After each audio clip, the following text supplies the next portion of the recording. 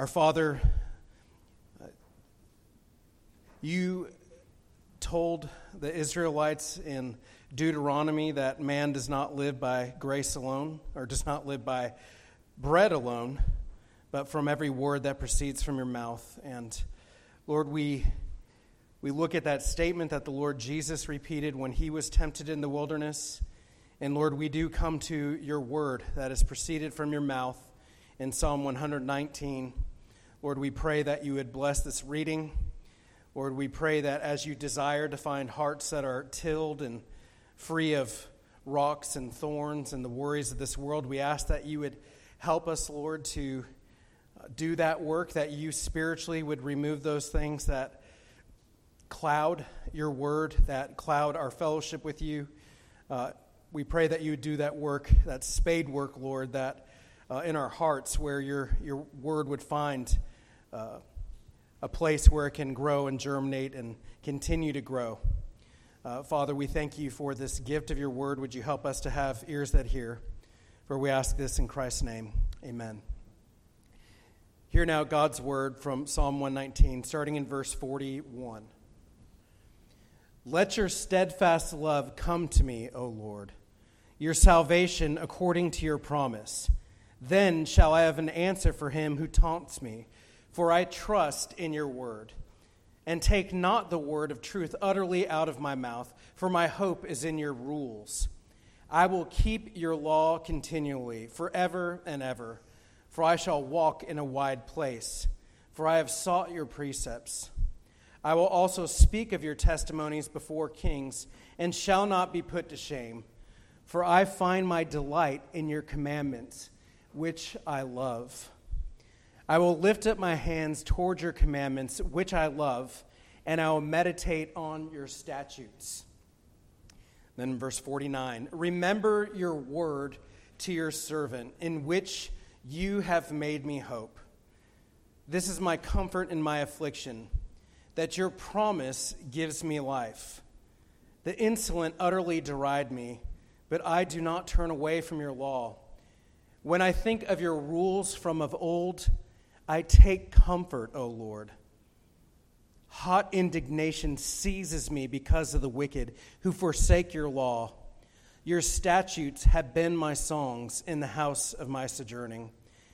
I remember your name in the night, O Lord, and keep your law. This blessing has fallen to me, that I have kept your precepts.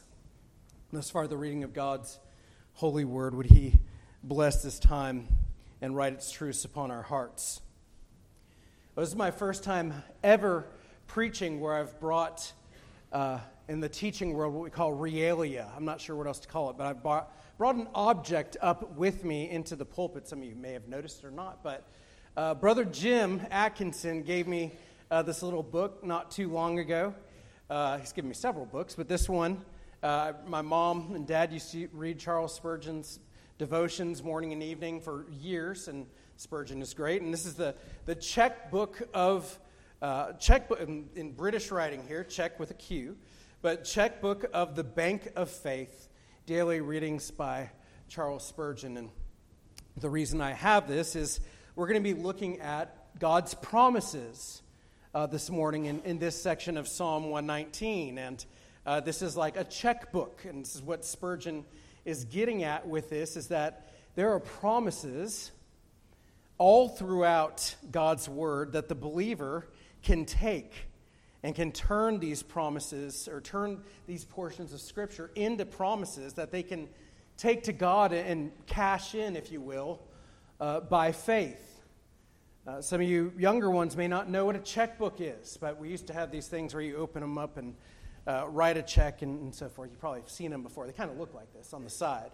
But anyway, this is a checkbook of faith. And again, the big point is that as we go to God's word, there are promises for us to take to God and go back to God and cash them in, so to speak, by saying and pleading with God, you've made this promise. Would you be faithful to keep your promises that you've made to me and that you've made to your people? As we continue in this summer series through Psalm 119, you may have noticed, if you didn't know already, that Psalm 119 is very long, very long. It's the longest chapter in the entire Bible.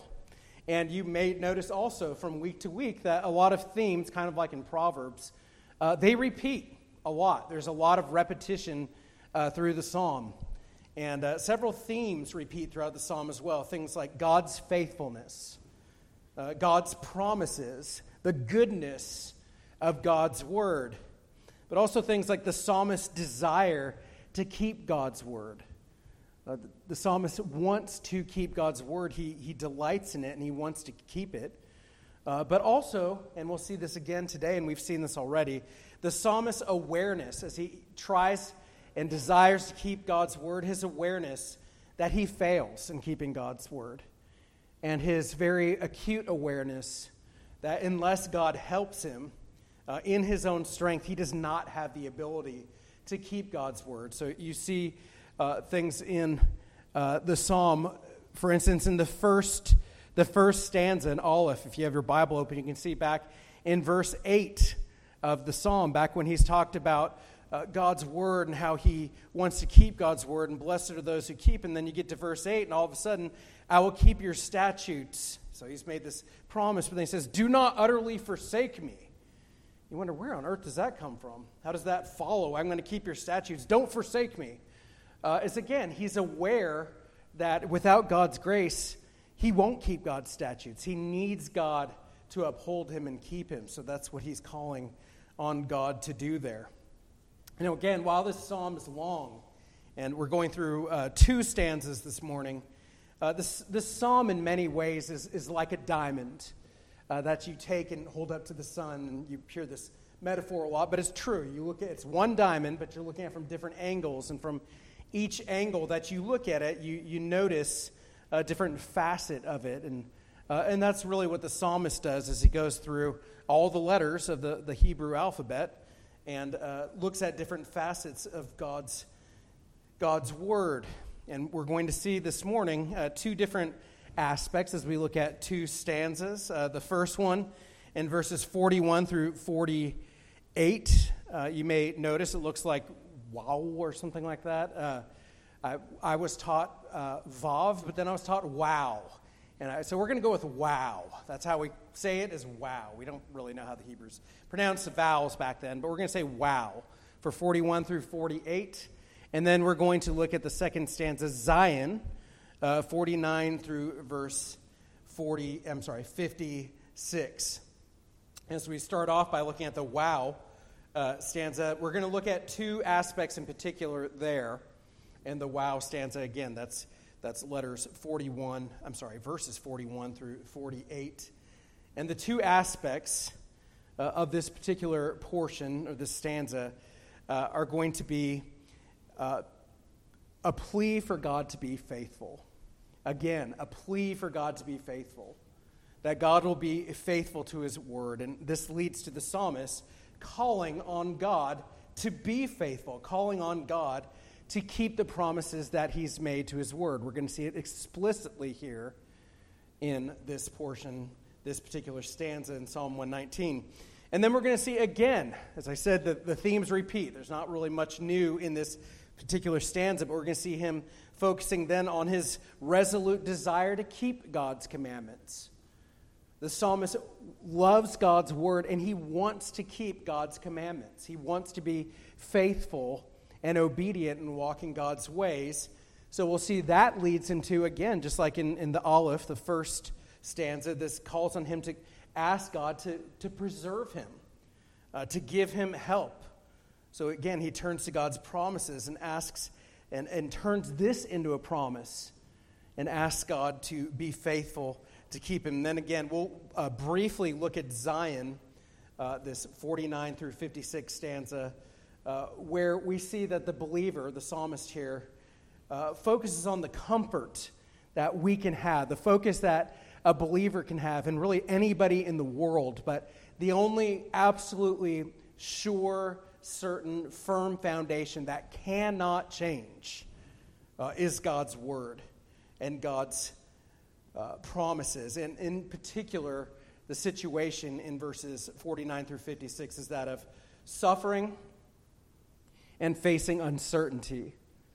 So facing uncertainty, and the thing that we can turn to and have absolute 100% confidence will not fail is God's promises. God's word teaches us that God cannot lie. That's completely contrary to who he is. God is faithful. God is true. And if he makes a promise, you can be 100% certain that God is going to keep that promise. So again, that's what we're going to look at in the psalm this morning. So we're starting off again with a wow. And again, the psalm is really amazing. Each word, each stanza each line, in this particular stanza, verses 41 through 48, starts with the sound, the W sound. And so he goes through each one of those, and the same thing with Zion. It's just the beginning of each letter starts with the Z sound. So we'll look here at this particular stanza, the wow one, and look at God's promises and a plea for God to be faithful right here at the beginning. As we start, you may have heard before that God's promises are sometimes likened to ammunition. You may have heard them before as ammunition for prayer. I think that is a good metaphor for God's promises. It gives us something to pray, is to pray God's promises. We are to cast our cares upon God. We are to let our needs be known to God. But if you want to know how you can prevail with God in prayer, and you want to know, I don't know if this is God's will or not, well, we need to know God's promises. The Puritans and others used to talk about pleading the promises, going to God and pleading, asking him to be faithful and keep his promises. There's one, technically he was an Anglican, but a Puritan pastor back in the 1600s, William Gurnall, wrote the famous The Christian in the Complete Armor of God, and he had this to say about pleading or taking God's promises and praying them back to God, which I think is an excellent statement. He said, "Prayer is nothing but the promise reversed, or God's word formed into an argument and retorted by faith upon God again." So again, God's promises reversed. That you take God's promises and you turn them into an argument. This is using the law court. I'm looking for the counselor back there.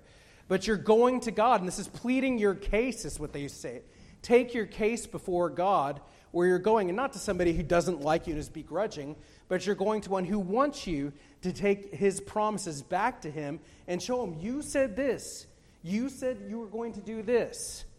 Take that back to God, and then you can have strong assurance that you will prevail with God in prayer. And again, we see that this morning in this portion of Psalm 119. Now, as we look here in the text itself, we see in verse 41 that God's love, or his steadfast love, as the ESV puts it, makes its appearance for the first time in this psalm.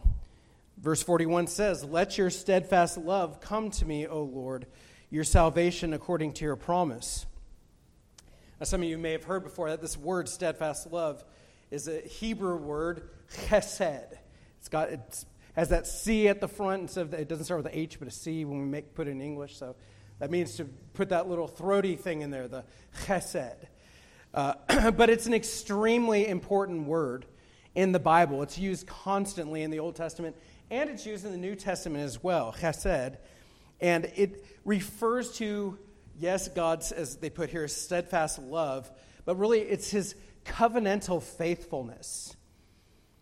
It's his covenantal faithfulness, and it's tied to the idea not just that God is faithful in general or that God is good. Of course, that's true, but to the fact that God has made promises.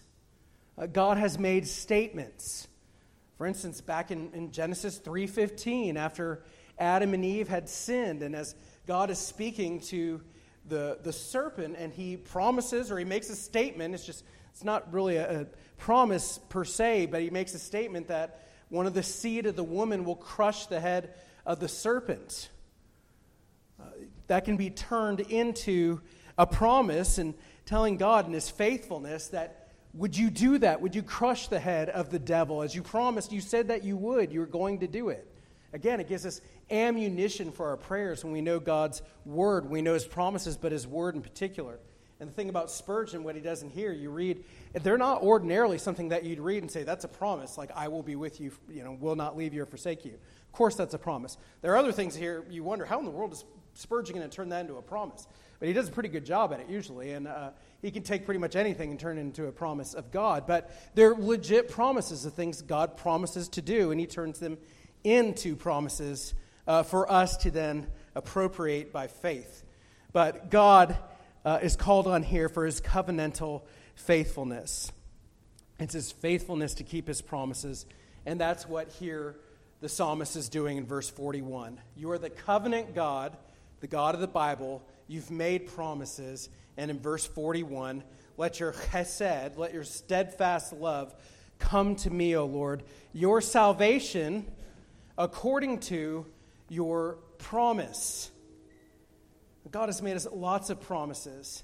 We see here the greatest promise of all for us is the salvation that God has promised us. Becky and I have been here in James now for about 3 years. We came in July of 2020. Does that make it 3? I always with the years because sometimes they're added. Anyway, we've been here for 3 years, and we came in July 3 years ago. And we're starting to get to know people in Dillon better and so forth, but the one thing that is, I'm getting to know people and their needs and so forth more, and that's great as we start to feel more like we fit in more and so forth, and we have needs and so forth, but I don't know all of you that well. One thing I do know, however, is that everybody in here this morning, whether the children in here or those of us who are older or those of us who are a lot older, we're all sinners who need to be reconciled to God. We need salvation. That is something that all human beings, regardless of their age and their race and their ethnicity and their socioeconomic background and their whatever sex they are, male and female, we all have that in common. We're made in God's image, and we all need to be saved. We're all apart from God. And again, there is a promise, the most glorious in the world. We even read in John 3:16 earlier that God gave his Son that we would not be condemned, that we would not perish ultimately, but that we would be reconciled through Christ, that we would be saved, that we would have eternal life through the Lord. So he again calls on God to save him. Now, salvation can be pretty broad in the Bible. It doesn't only have to mean our eternal salvation, not going to hell, being with God. And here in Psalm 119, it seems that what he's talking about is persecution, that he's being taunted or persecuted by somebody else. If you look at verse 42, after he asks for God's salvation, that he pleads with God, he says, "Then shall I have an answer for him who taunts me, for I trust in your word." And as you continue throughout the psalm, especially as we get to the next stanza, we see that he is being persecuted and facing difficulty, but he's praying for God for his help. I've heard before, and I think it's true, one of the most basic prayers, and maybe the most basic prayer when we're asking for something for anybody is, you get people that say, I don't feel comfortable praying, I don't know what to pray. I think the prayer that I pray more than anything is just, help me. Lord, I need your help. We are utterly dependent on God for everything. And that's the way it should be. As a parent, as a father, and as we have many parents and mothers and fathers in here, we love when our children come to us and ask for help, when they actually need help, or our grandchildren. We want to help them. And again, he's asking that God would help him, that God would deliver him from this one particular situation. So he asked for God, for his hesed, to be faithful, to help him. I think a good example of this in the Bible comes from back in the book of Genesis with Jacob. And you probably know the story, but just briefly in case we need some refreshing. Remember that Jacob is, and that's my middle name, but Jacob is a deceiver. He's deceitful. He grabs on to his brother's ankle when he's being born because he wants to be the firstborn. And then he kind of takes advantage of Esau, who is a godless man, the Bible tells us, but he does really take advantage of him later on. And then he definitely deceives his father, Isaac, when it's time for Isaac to bless the firstborn. And he thinks that Esau is coming in, and it's actually Jacob that by his mom has been helped, and he's dressed up like his brother and pretends to be his brother. And Isaac, of course, eventually blesses Jacob, the younger brother, with the blessing that was supposed to go to the firstborn. Now, of course, Jacob has to flee. His mother tells him to flee, and God lets him know to flee later on as well, because Esau's going to kill him. So he flees far away. And 20 years almost 20 years have passed, and now God tells him it's time to go back. It's time for you to go back to that land. I had you flee for a while, but go back to the land that I called you in. Go back to the land that I promised to give to Abraham and to your father, and I will give to you as well. So God has told him to, and he starts heading back. And as he heads back, and of course in his mind is, I'm still going back to see my brother Esau. As he comes closer, he hears that Esau is coming to meet him. Again, if you don't know the story, he also hears that Esau is coming, and he's got 400 horsemen with him. So I don't think this is the great, let's welcome Jacob back party and have a big party with all my warriors and everything. They're coming to kill Jacob. And Jacob is terrified. And, of course, Jacob does what we should do, and unfortunately what it sometimes takes for us to actually turn to the Lord in prayer, and I include myself, but he feels like he's going to die. He's in dire straits here. So Jacob goes to the Lord in prayer, and this is from Genesis chapter 32, but this is what Jacob prays. And again, he pleads God's promises. He goes back to what God had promised him, God had told him to do, and said, look, Lord, I'm doing what you've told me to do. And he says, please be faithful. You've told me to do this. So this is what Jacob actually says. He prays and he says, O God of my father Abraham and God of my father Isaac, O Lord, who said to me, he's reminding him, you said this, Lord.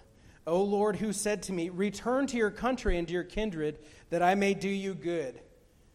He confesses his unworthiness and his sin here. I am not worthy of the least of all these deeds of steadfast love, chesed again, and all the faithfulness that you have shown to your servant.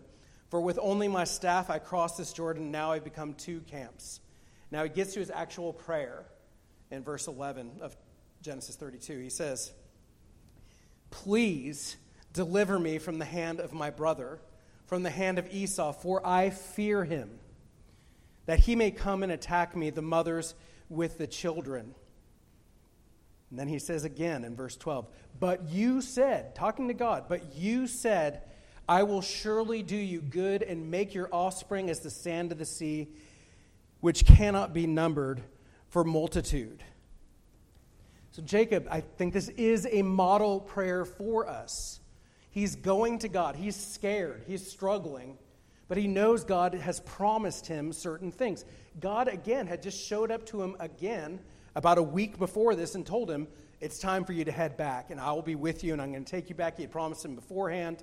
These covenants with Abraham and Isaac, now coming down to Jacob, that this line was going to continue through them, through their children and grandchildren and so forth. Of course, Jacob becomes Israel. And now it looks like God's not going to keep his promise. What is going on? I'm going to meet my brother. I thought maybe he would just come and maybe just him. Now there's 400 men with him. I'm assuming Jacob is thinking these things. And he goes to God and says, you've promised these things. Lord, remember your promise. Help me. And he's already said that he's scared. I don't think this is a grumbling, sinful prayer. I think this is a prayer that's actually pleasing to God. What he wants us to do is to take his promises and take them seriously and go to him and say, Lord, you have promised that you're going to do this. And I know you're good. Would you keep your promises? And of course, if you know the story, as Jacob then comes to him and as he sends gifts and so forth, Esau eventually comes and falls on his neck and hugs him and so forth. And it's a miracle that Esau does not kill him. But it's by God's grace. Again, Matt has said before that he thinks that his favorite book that he's ever read by Dr. Kelly is If God Knows, or If God Knows Everything, Why Pray?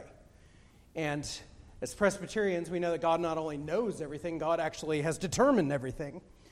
So I think we can use that as an excuse not to pray. We probably don't go around and tell people, I don't pray because I know God knows everything and who cares? He's going to do it. But I think we can use it as an excuse for laziness and other things. I certainly can. God's going to keep me. I'm one of His. God ordains the ends, absolutely. He has determined the end, but He's also ordained the means. We are to pray. We are to go to God and ask Him to do these things. And He goes to God and He asks Him to keep His word, and He does. And He comes there safely back to the land. So for us, if you want to have confidence in prayer, if you really want to go to God in prayer, and unfortunately sometimes this doesn't happen until we're really struggling, but we really want to, as they used to say, do business with God. You want to interact with God. Pray His promises back to Him. Then you can have absolute confidence that this is God's will. God will do this. We need to know God's promises and pray them back to God. We need to learn them, what God's promises are, and then pray them back to them. So if you're struggling with something, maybe it's patience, you can go to the Lord. Turn this into a prayer that one of the fruit of the Spirit is patience. And go to the Lord, Lord, I struggle with being patient. Lord, your word says one of the fruit of your Spirit, one of the outworkings of your Spirit in me is patience. I want to go in there and blow up as a teacher or as a parent or whatever, just as a human being with myself. Unfortunately, more with others, but you want to blow up. Lord, you know I'm going to do this. You go to God and you ask Him, please give me the grace to be patient, because you cannot be patient on your own.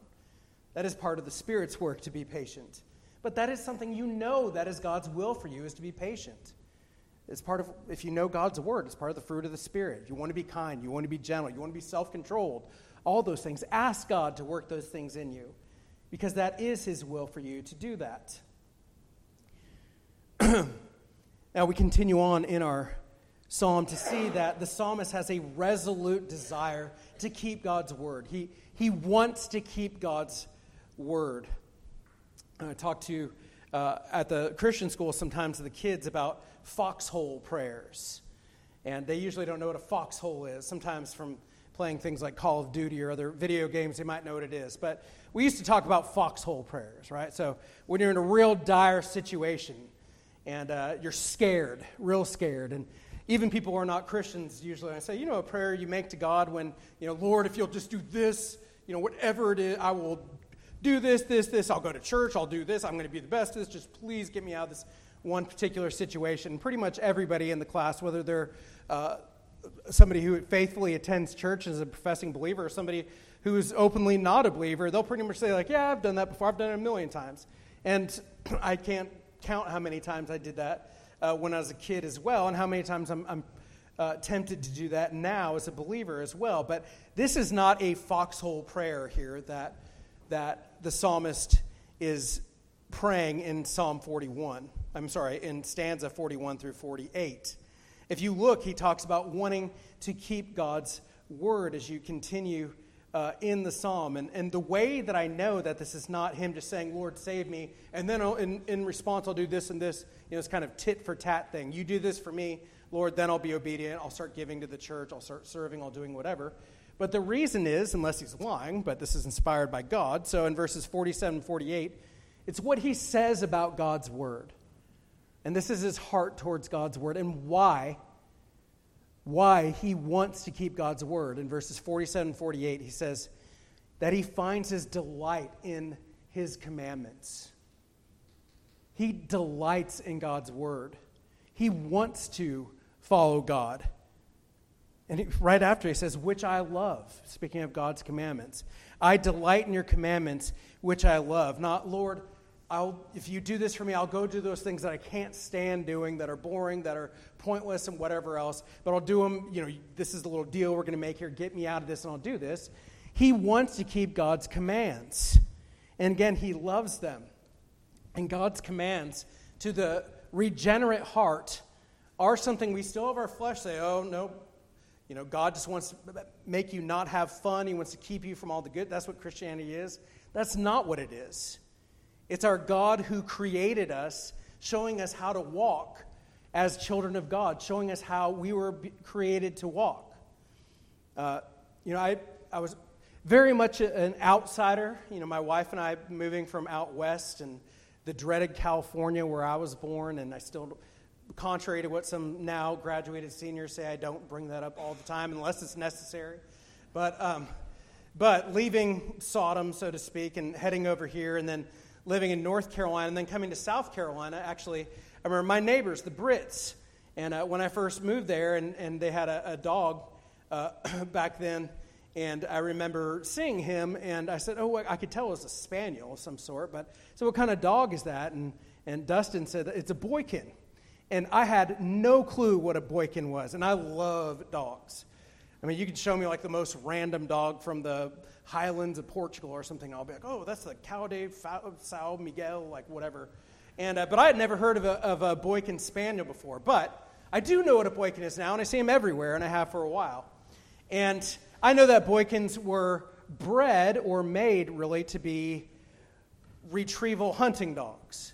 When you hunt birds in particular, I'm looking at Mr. Kent to see if he's going to shake his head no. He's giving me the thumbs up. So, but they were bred, they're a working dog. And that's why a lot of times when I see people and they're like, I'm just going to have them in the backyard, and there's probably people here right now with that, so I'm not. But I know a dog with high energy, a working dog, is bred to work. It's bred to be out there and do what is bred to do. So a Boykin does not find its freedom in somebody just taking it and letting it out on the street by south of the border and saying, just see you later, Fen, you're free now, go have fun.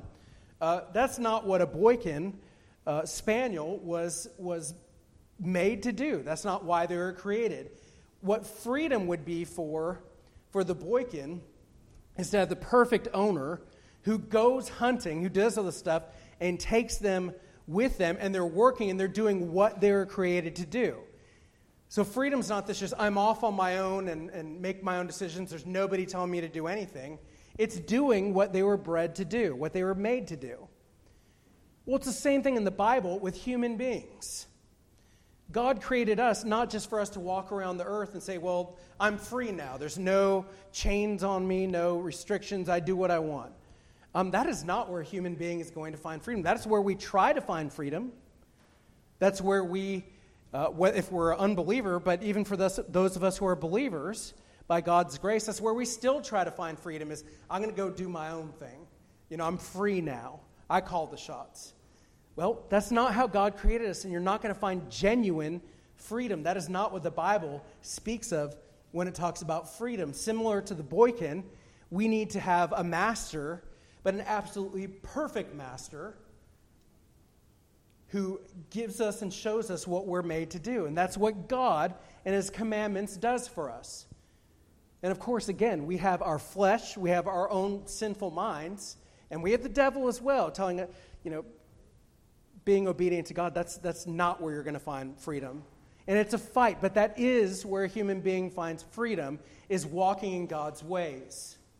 That's where we find joy. That's where we find genuine happiness, peace, is in walking in God's ways. So he has a desire to follow God's ways because he knows that they're right, and he loves God's ways. And he asks God to help him to follow God's ways.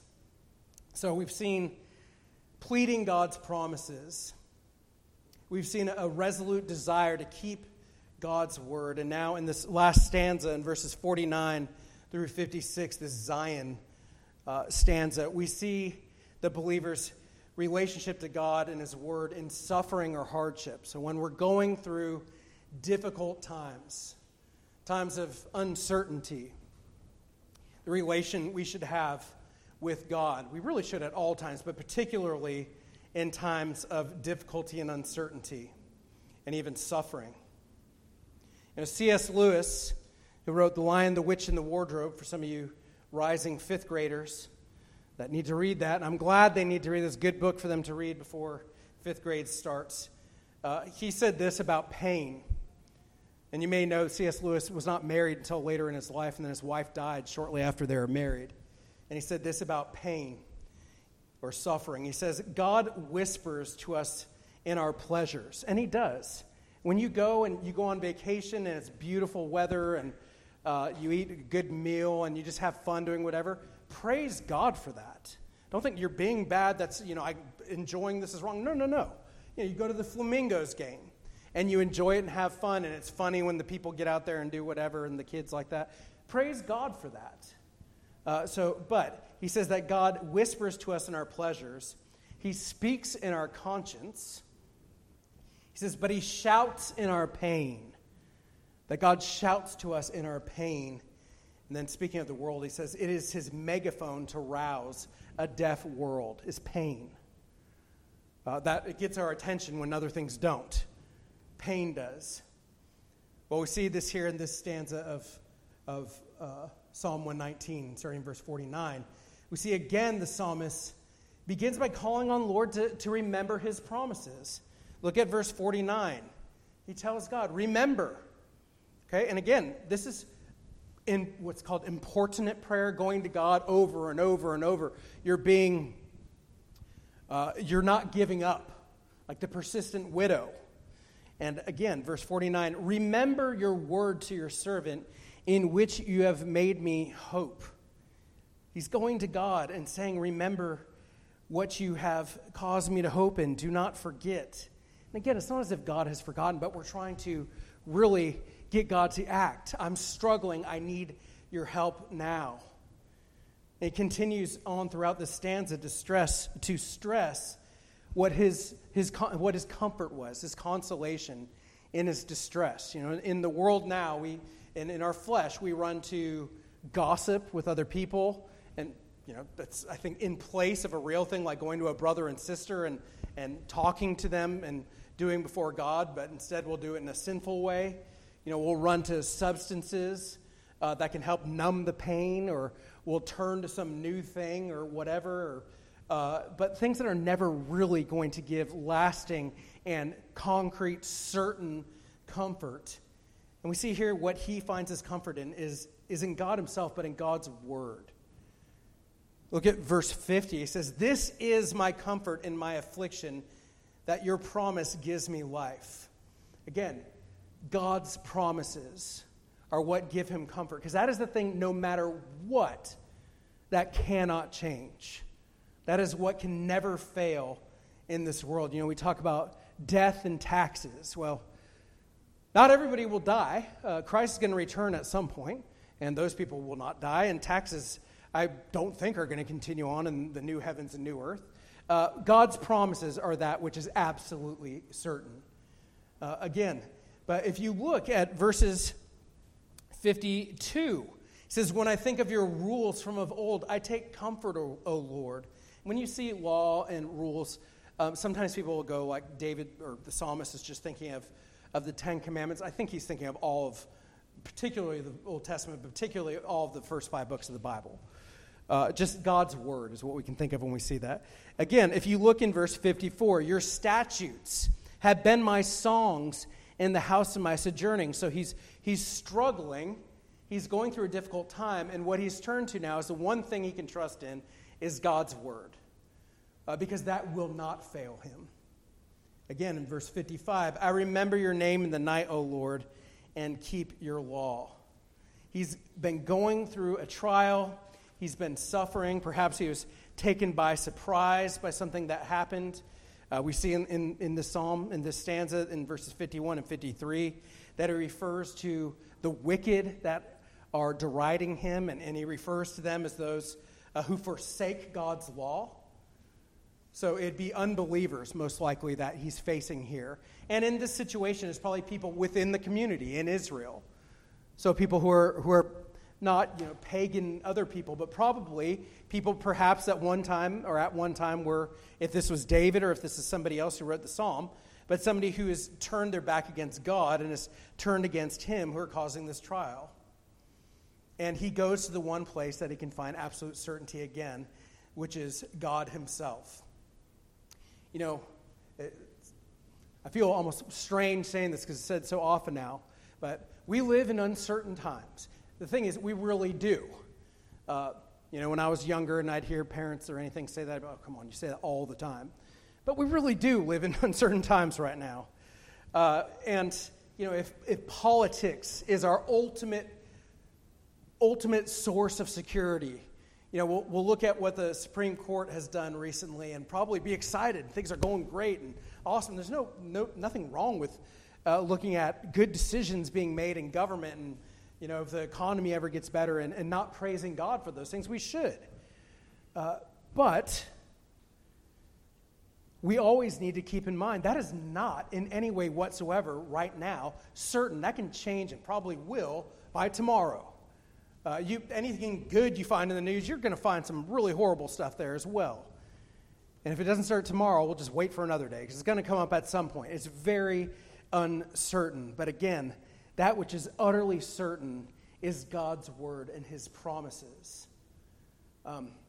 Again, another thing I don't like to bring up as often, because I do a lot, I don't care at all, but I'm a nervous flyer. Pastor Matt always says he's a nervous flyer, and I don't believe him, because I've been on flights with him before, and Matt's just there, being Matt, laughing. The whole plane knows Matt by the time you showed up, whatever, and they're like, oh, we know Matt. We met him on the plane. He's the guy, the southern guy that's just walking around and jovial and whatever. And by the grace of God, I really am getting a lot better at flying, but what I had to come to the point at some point where, I know how safe flying is, and it really is, and I know that I'm more likely to die in a car crash and all that. However, I am still, the weather's perfect. Got the pilots over here. The weather's perfect, and I'm just going on a short little flight, the brand new airplane, Airbus or Boeing, which one's better? Okay, I'm going. If it's not Boeing, I'm not going. So I got the. I remember another pilot telling me that before at my church in Charlotte. But I'm on a Boeing with an experienced pilot and all that. My attention and everything is going to go way down. I might actually start to look forward to this flight like I used to when I was a kid. But the thing is, even with that, it is still not absolutely guaranteed. I can't say I know for 100% positive that everything's going to go all right. Now, most likely it is. I'm not trying to frighten anybody here. But I know no matter what happens, in any situation in my life, any situation in your life, from the most mundane thing to the most life-changing, cataclysmic thing that could possibly happen in your life, God will be absolutely faithful to his promises. He cannot. That is where I can say, I don't care if it's tornadoes and everything else going on. We're on an Airbus this time. Whatever's going on, and somebody else is flying. God, it cannot fail. God's promises are the Airbus. They cannot fail. They can't. God cannot fail.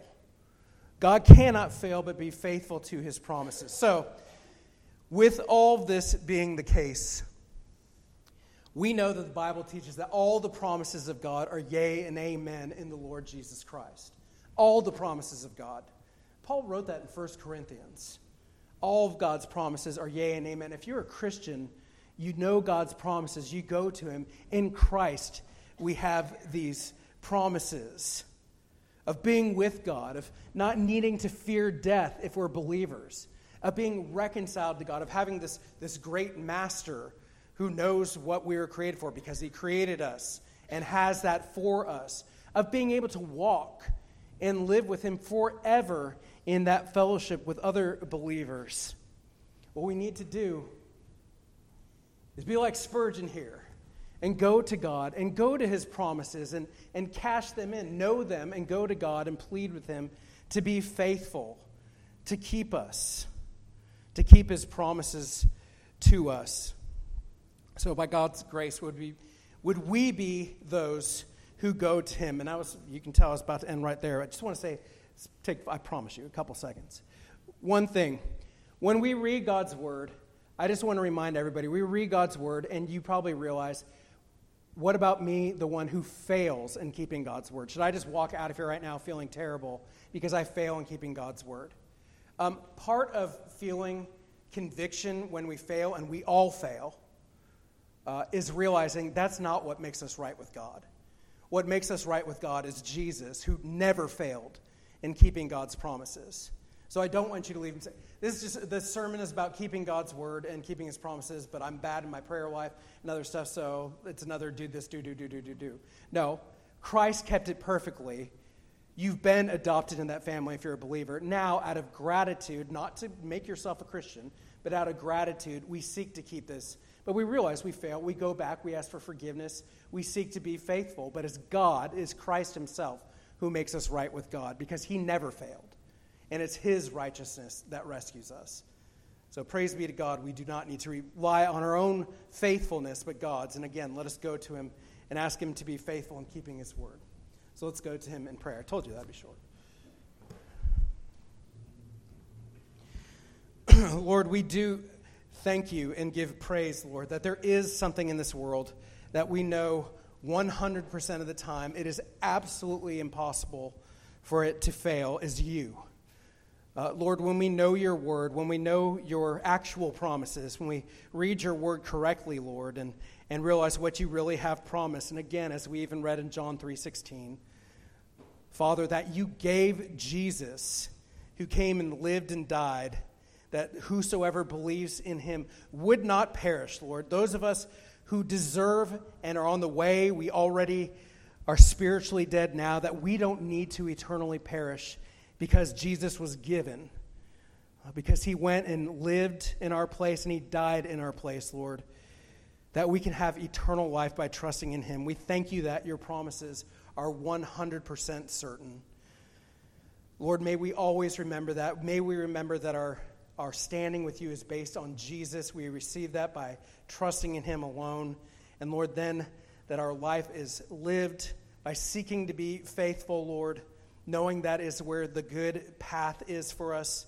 Lord, again, realizing, though, that is not what earns us our standing with you. Jesus did. Lord, so again, thank you that you're one we can always rely on. Would you be with us and receive our thanks, we pray in Christ's name. Amen.